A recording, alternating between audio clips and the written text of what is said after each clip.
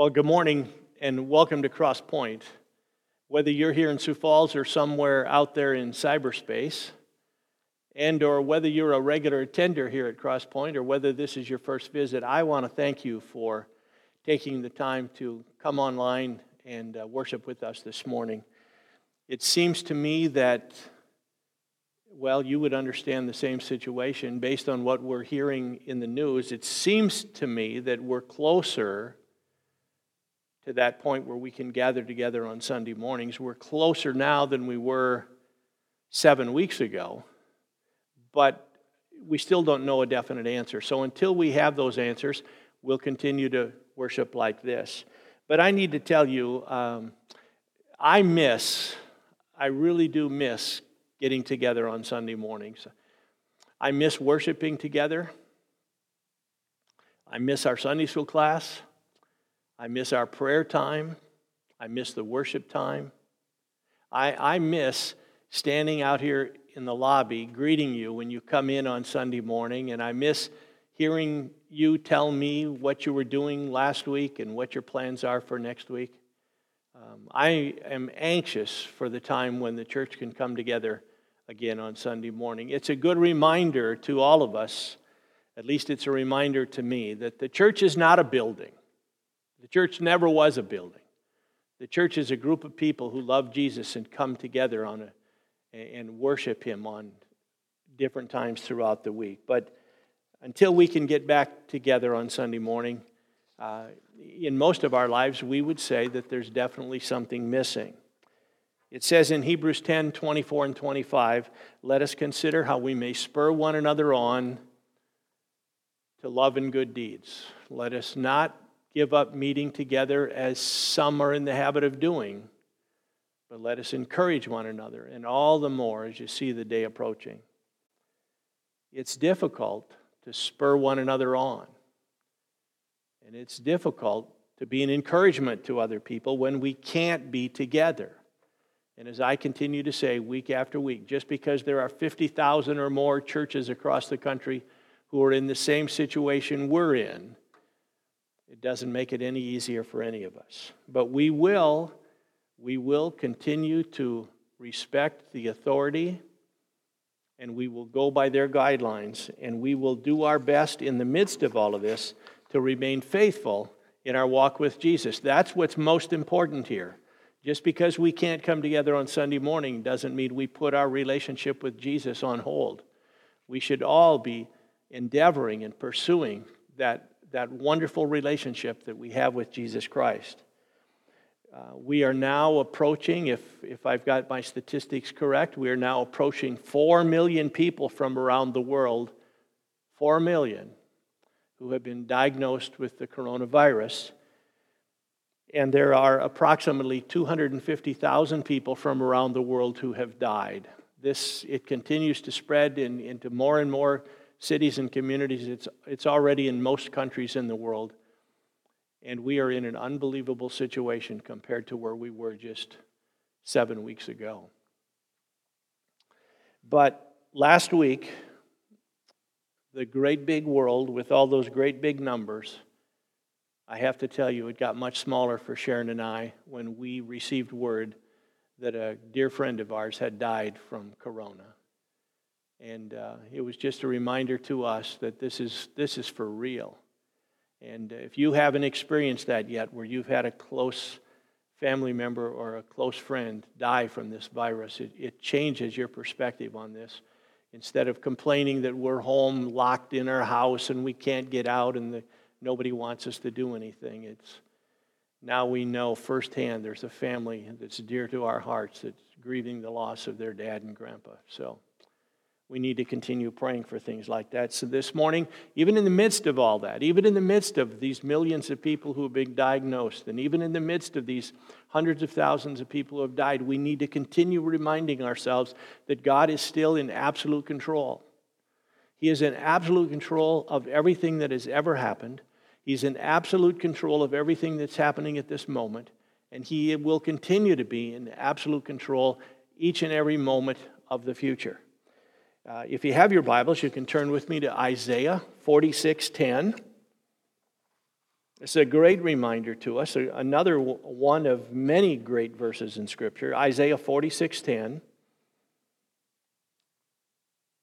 written about 2,700 years ago. That's 2,700 years ago, written about 700 years before Jesus came as the Messiah. This is God's word to the prophet Isaiah. I make known the end from the beginning. Let me just think about that. I make known the end from the beginning, from ancient times, what is still to come. I say, my purpose will stand, and I will do all that I please. Let me read that again. I make known the end from the beginning. I make known the end from the beginning. From ancient times, what is still to come, I say, my purpose will stand and I will do all that I please. Now, in one of my commentaries, I discovered this is what it says about Isaiah 46:10. God insists he uniquely is God and puts forth as evidence for his sovereignty, his ability to predict the future and achieve his purposes. That's just one of the attributes of this God who loves us and the God that we love and serve. No, none of us know. We don't know why or what or when or where or how God will use the coronavirus for his purposes, but we do know this. God is faithful, and he loves his people, and he is in absolute control of everything that's happening. And what I believe that what God wants from us at this moment is for us to continue being fully devoted followers of his Son, Jesus. If you have your Bibles, I'd like you to turn to another passage. Turn with me to 2 Timothy chapter 2, verse 2. Let me give you just a little bit of background. 2 Timothy 2:2 is written, the year would be either 67 or 68 A.D. It's written by the Apostle Paul to a young pastor named Timothy. Timothy is now in his first church, and he's the pastor in the city of Ephesus, which in our modern day time would be somewhere in the country of Turkey. I can only imagine some of the things going through young Timothy's mind as he's now in Ephesus and he's the pastor. And he's no doubt anxious and nervous about the situation, and he's trying to figure out in his own mind, what are the things that are most important for me to do? And what are those things that, yes, I still need to be responsible for doing them, but those secondary things are still secondary things. I need to focus on what's most important, but he's scratching his head and he's wondering, now, what are these things that are most important that I need to be concerned about right now? And that's the message that Paul's giving young Timothy in 2 Timothy chapter 2, verse 2. And here's what it says. And the things you have heard me say in the presence of many witnesses, entrust to reliable people. Now, if you're following along in your Bibles, I can tell you there's 3 or 4 different words right here. Some translations, instead of the word reliable, use the word faithful. Some translations, instead of the word reliable, use the word trustworthy. But in our minds, we can understand the kind of person that the Apostle Paul is talking about. A reliable person, a trustworthy person, a faithful person. Paul is saying to young Timothy, and the things you have heard me say in the presence of many witnesses, entrust to reliable people who will also be qualified to teach others. Paul wanted Timothy to understand, and I'm convinced God wants us to understand as well, that one of the best things, one of the greatest things we can do with our life is to invest our life in the lives of other people, teaching and training them how to grow from being baby Christians, how to grow into fully developed and mature followers of Jesus. Now, let's understand this. Nobody starts out as a fully devoted follower of Jesus. When we put our faith in Jesus, we're all baby Christians. But that growth doesn't just automatically happen. It's different than human growth. We do nothing. Mom and dad feed us from the time we're little babies and we all grow. But our walk with Jesus is different. When we repent of our sin and put our faith in Jesus, and we come to that point in our life where we believe he is the Messiah, he's the Savior of the world, and we ask God to forgive us of our sin, and we put our faith in Jesus, in the blink of an eye, we become a baby Christian. But from that moment on, the growth will be determined on us.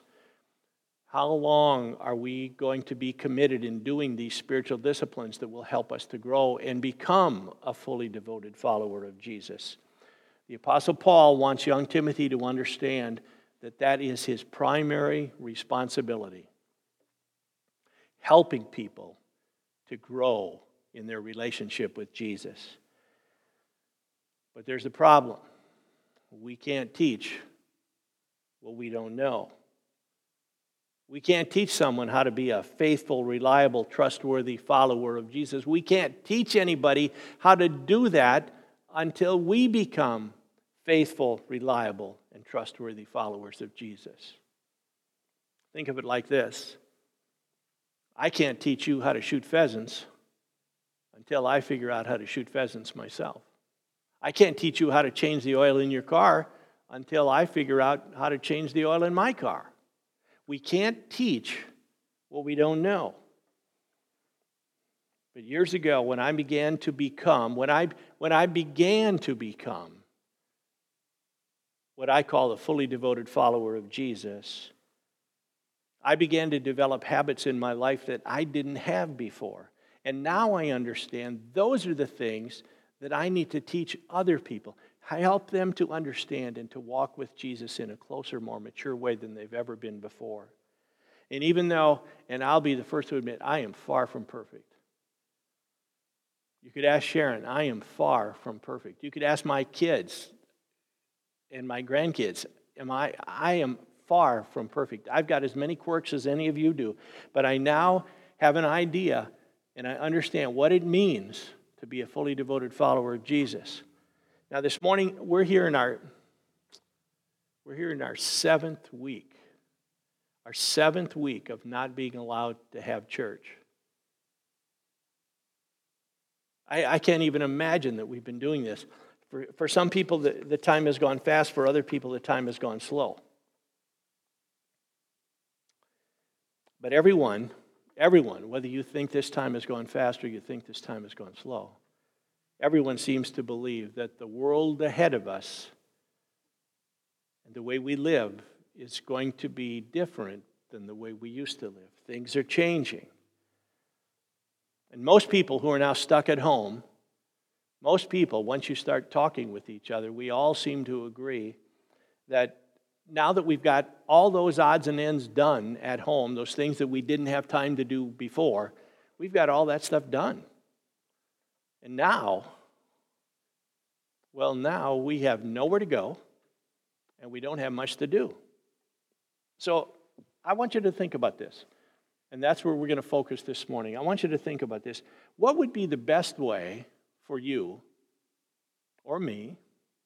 What would be the best way for you to use this, let's just call it extra time? Now that we've got all those other odds and ends done and we've got nowhere to go and nothing to do, what would be the best way for you to use that time? And here's my question. Now that we have this extra time, are we going to waste it? Are we going to waste it just doing things that don't even matter? Or are we going to use this extra time to do things that matter for eternity? Because here's what I don't want to happen. I don't want to get 10 years down the road and look back and wish I had done something different now. I want God to help me decide what are the important things that I need to do with this extra time that He's now given me. So, before we go any farther, let's just take a minute and let's pray. Let's pray. Let's bow our heads. Dear Heavenly Father, we thank you that you have allowed us to gather this morning. Not together, but you've allowed your church to gather online. And so, Lord, for the moment, this becomes our church, even though we're scattered and separated from each other. God, this morning we ask that you would continue to walk with us even when we can't be together, that you'd remind us to pray for each other even when we can't be together. You'd Remind us to text each other and call each other and send little notes as a way of encouragement, even when we can't be together. This morning, God, we ask that you would forgive us of our sin and cleanse our hearts, that you'd forgive us for the many ways that we continue to worship ourselves instead of worshiping you. That you'd forgive us, God, of this habit we develop of being so quick to point out the sin in somebody else's life while we're so slow, many of us are so slow to repent and confess the sin we have in our own life. And God, we ask that through this craziness that we call the coronavirus, we ask that each of us would be drawn into a closer relationship with you. God, I ask that you'd continue to do your work in the life of each person who calls Crosspoint their home. I ask, God, that you'd heal the sick, that you'd meet the needs of those who are struggling, that you'd encourage those who are discouraged, and you'd hear the prayers of those who are praying. And God, I ask that now, for the next few moments, that you'd calm our hearts and our minds. Help us to focus on you and your word. Help us, God, to have the desire to take these things that we read in Scripture and apply them to our life. God, give us the wisdom and the boldness to say no to things that just distract us and to be committed each and every day to walking with you. And we ask all this in the precious name of Jesus. Amen. Now, since we understand, and I'm sure we all understand this, we only get one chance to live this life. That's all we get. You know, the old joke, you don't get to go to the end of your life and pass go and collect $200 and start over. There is no such thing as reincarnation. We're not going to come back and live again like this. So we've got one chance. That's all you get. One chance. So I'm wondering, how are you doing with this one chance that we have? And in the next few minutes, I'd like to suggest a way or two that God has laid on my heart of how I might be more faithful in doing the things that God wants me to do with this extra time that I have. And I know a number of us have still got responsibilities, and there's a number of us who are still going to work every day and working from home and all those things. But for all of us who now, the majority of us who have this extra time because we can't go anywhere, I just have a couple ideas on how together that we can make better use of this time and be more faithful and consistent in our walk with Jesus. A week or so ago, I just happened to stumble across, well, no, I didn't just happen to stumble across it. There's no such thing as coincidence. This was the sovereignty of God. This article showed up and I read it. It was an article written not by Pastor Billy Graham, but written about Billy Graham from a person who had interviewed him a few years before he passed away. And in that article, Pastor Billy Graham talks about things that he wishes he had done differently. And just reading that kind of an introduction was a wake-up call for me. Here we are. Here this is Billy Graham. This is, and he's been known for years as he's the pastor of America. And when I read that little phrase, pastor of America, I thought, well, it's probably even beyond that. The pastor of North America. In some places, he would be considered he's the pastor of the world. He traveled everywhere. And here he is near the end of his life. And he's very open and he's very honest. And he's willing to share things that if he had his life to do over again, he would do things differently. And I thought, wow.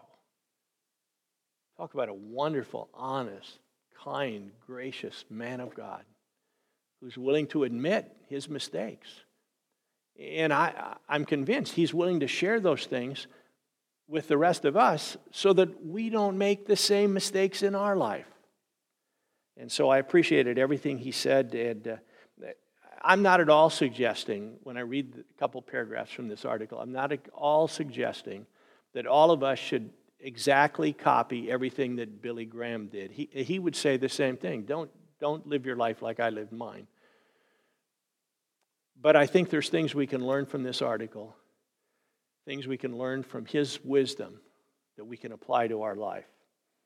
So let me read just a couple paragraphs of this article. These are in his words, the words of Pastor Billy Graham.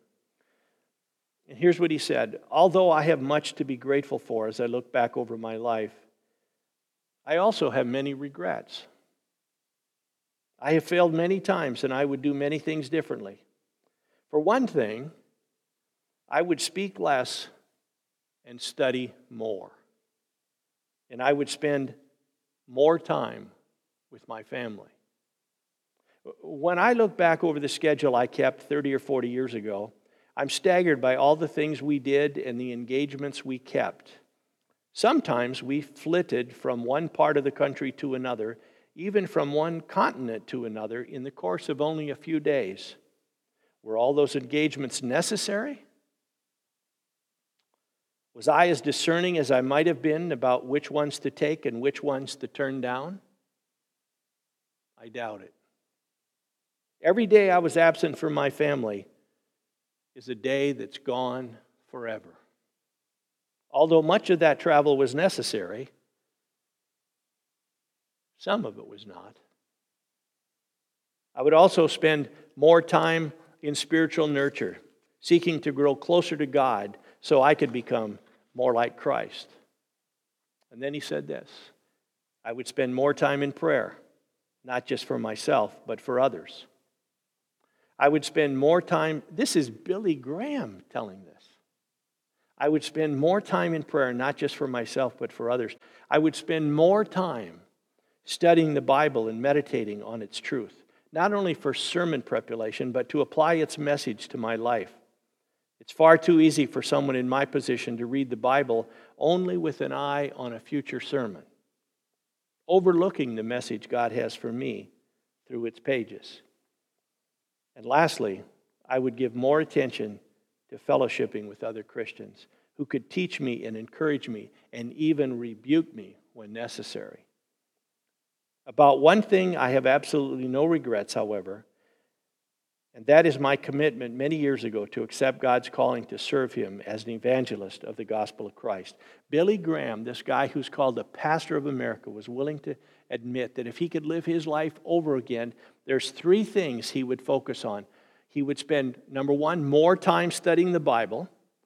He would spend more time praying. And he would spend more time fellowshipping with other Christians. Now, was Billy Graham perfect? No. Not even close. But let's be honest. I can only imagine he's a lot closer than I am. And I can only imagine he's a lot closer to being perfect than many of you. But he's not perfect. But let's just think about this for a minute. Of the three things Billy Graham said that he would do differently if he had his life to live over, he would study the Bible more, he would pray more, and he would be involved in fellowshipping with other Christians more than he was before. Now, let me ask you a question. Which of those three things is missing or perhaps most lacking in your life? Is it studying the Bible? Is it praying? Or is it fellowshipping with other Christians? Just think about that for a minute. Which one of those three is most lacking or most needed in your life?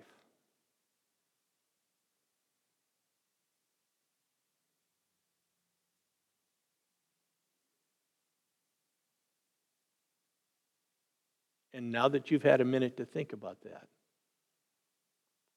what are you going to do about it?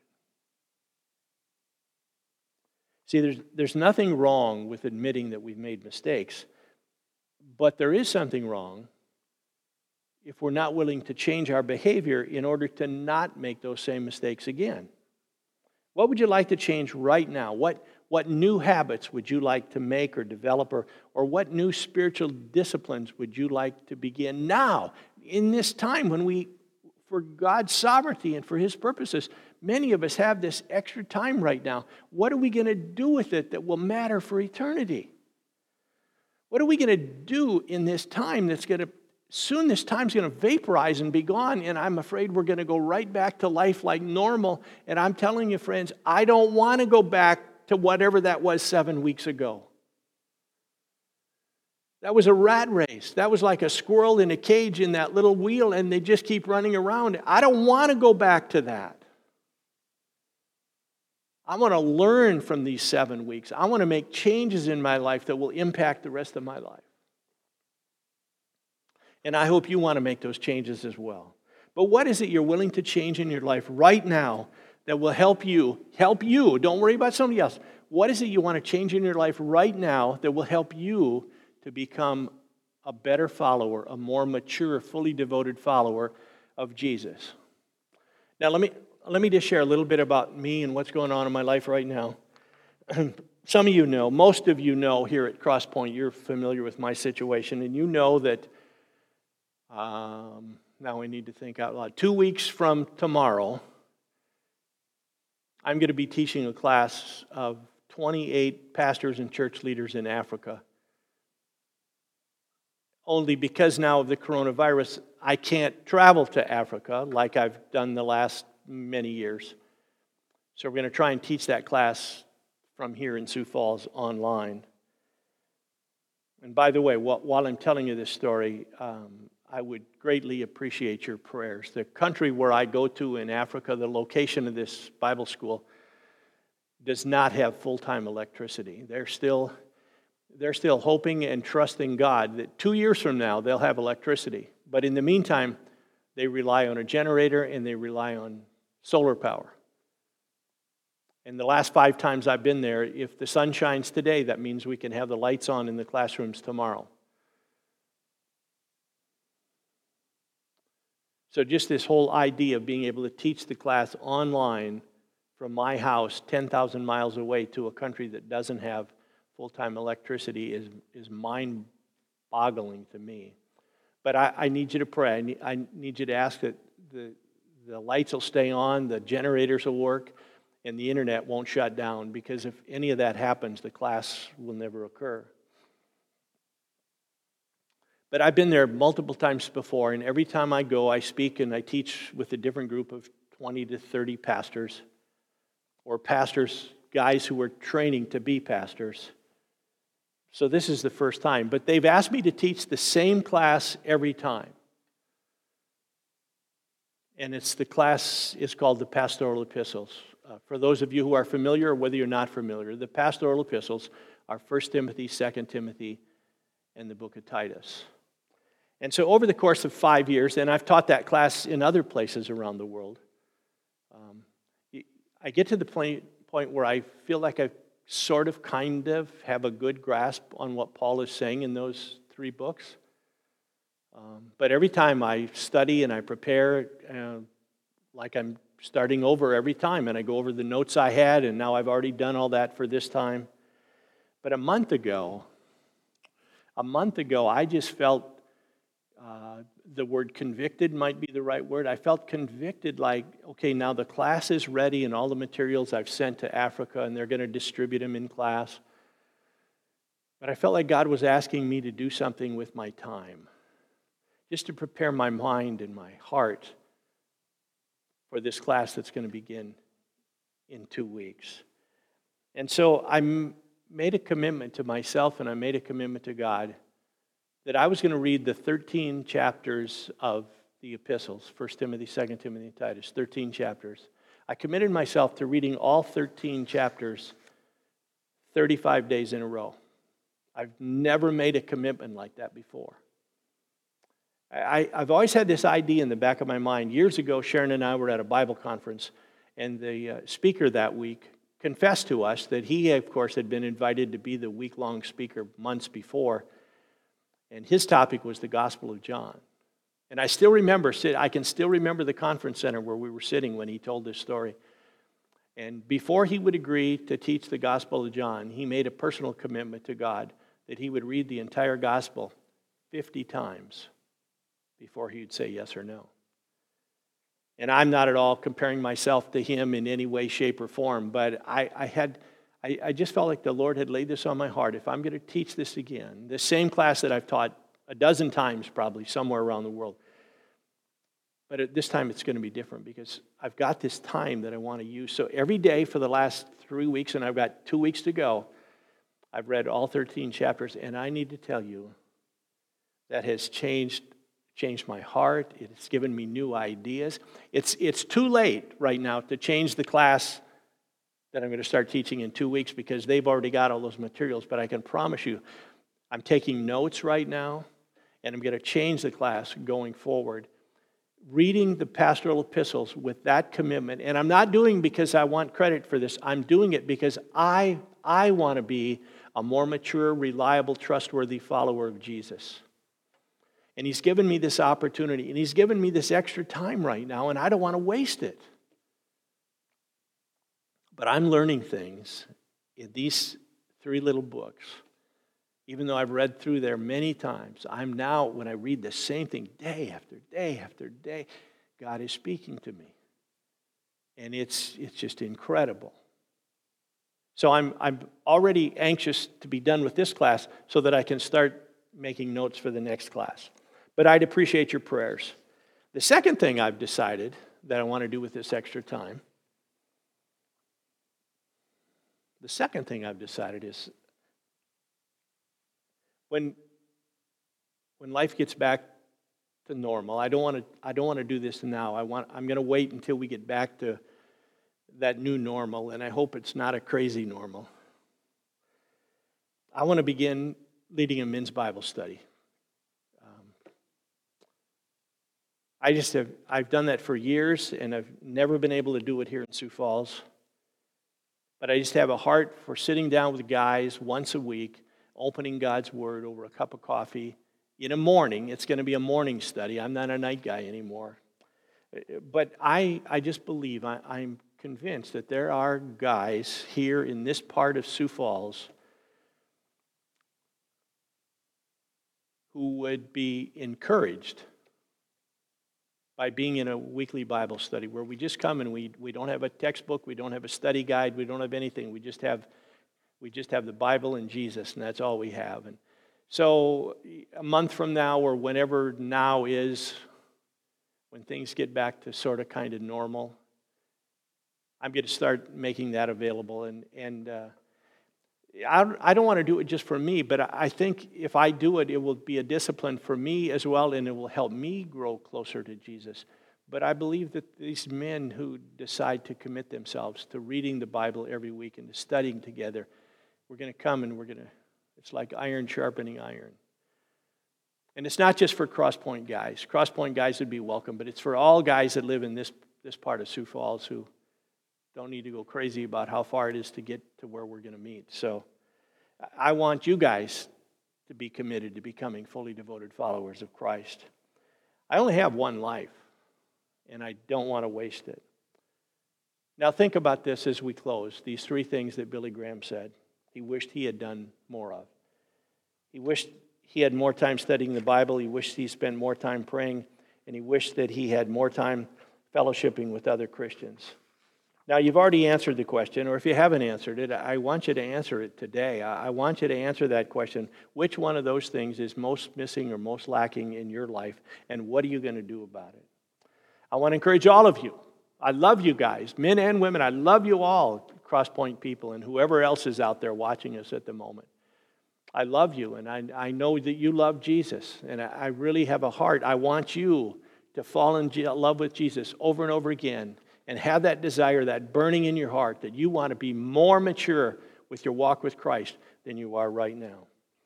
So I want to encourage you, as we bring this to a close, to make not just good use of your time, but make the best use of your time in order to become that kind of follower of Jesus. Let's close in prayer. Well, dear Heavenly Father, as we continue to walk through this, I'm not even sure what words I've used in the past, but as we walk through this battle, this invisible enemy that we're fighting with the virus, Lord, we remind ourselves that there's also this invisible enemy called Satan, who wants to destroy our lives, and he wants to distract us from doing good things, and he certainly wants to distract us from doing things that matter for eternity. God, I ask that you would continue to bind Satan from our church, bind him from the lives of the people who make up the church. We ask, Lord, that you would give each of us here at Crosspoint the desire to walk with you, that we'd be quick to repent of our sin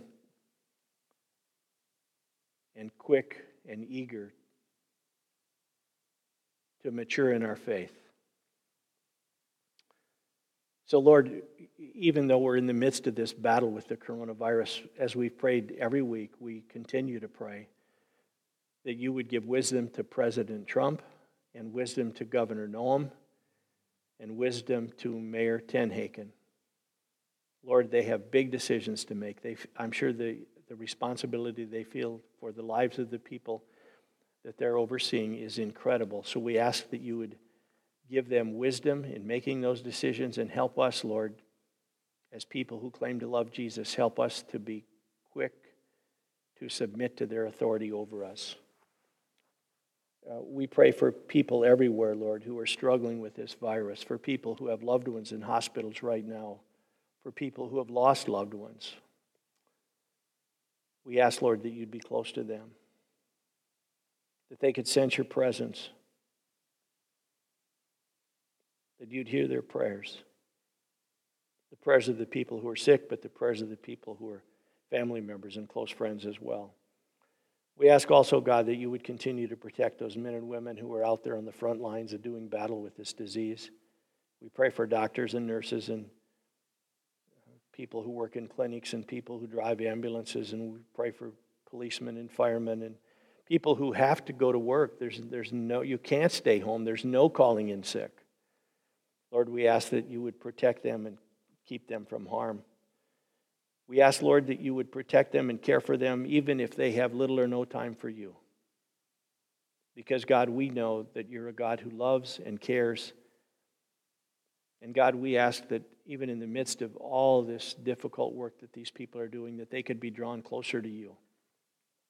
That they would come to understand what we already know, that you really are a God who loves us and cares for us, that you're a God in absolute control of everything that happens. So we ask, Lord, as a church, you'd help us to identify ways that we can encourage the people around us, both physically and spiritually. We ask, God, as we close, that you'd help us to make good use of our time by eliminating things that distract us and instead filling our lives with things that matter for eternity. We ask, Lord, that you'd continue to walk with us and care for us while we're separated as a church. Continue to hold us close as we anxiously await the privilege to come back together on Sunday morning. And we close this with this blessing. Let me read this from the book of Jude. Now to him who is able to keep you from stumbling and to present you before his glorious presence without fault and with great joy, to the only God, our Savior, be glory, majesty, power, and authority through Jesus Christ our Lord, before all ages, now and forevermore. Amen. On behalf of the Crosspoint family, we want to thank you for worshiping with us today, and we look forward to having you join us again next Sunday online at 10:30 on Sunday morning. May God bless you and continue to care for you. Amen.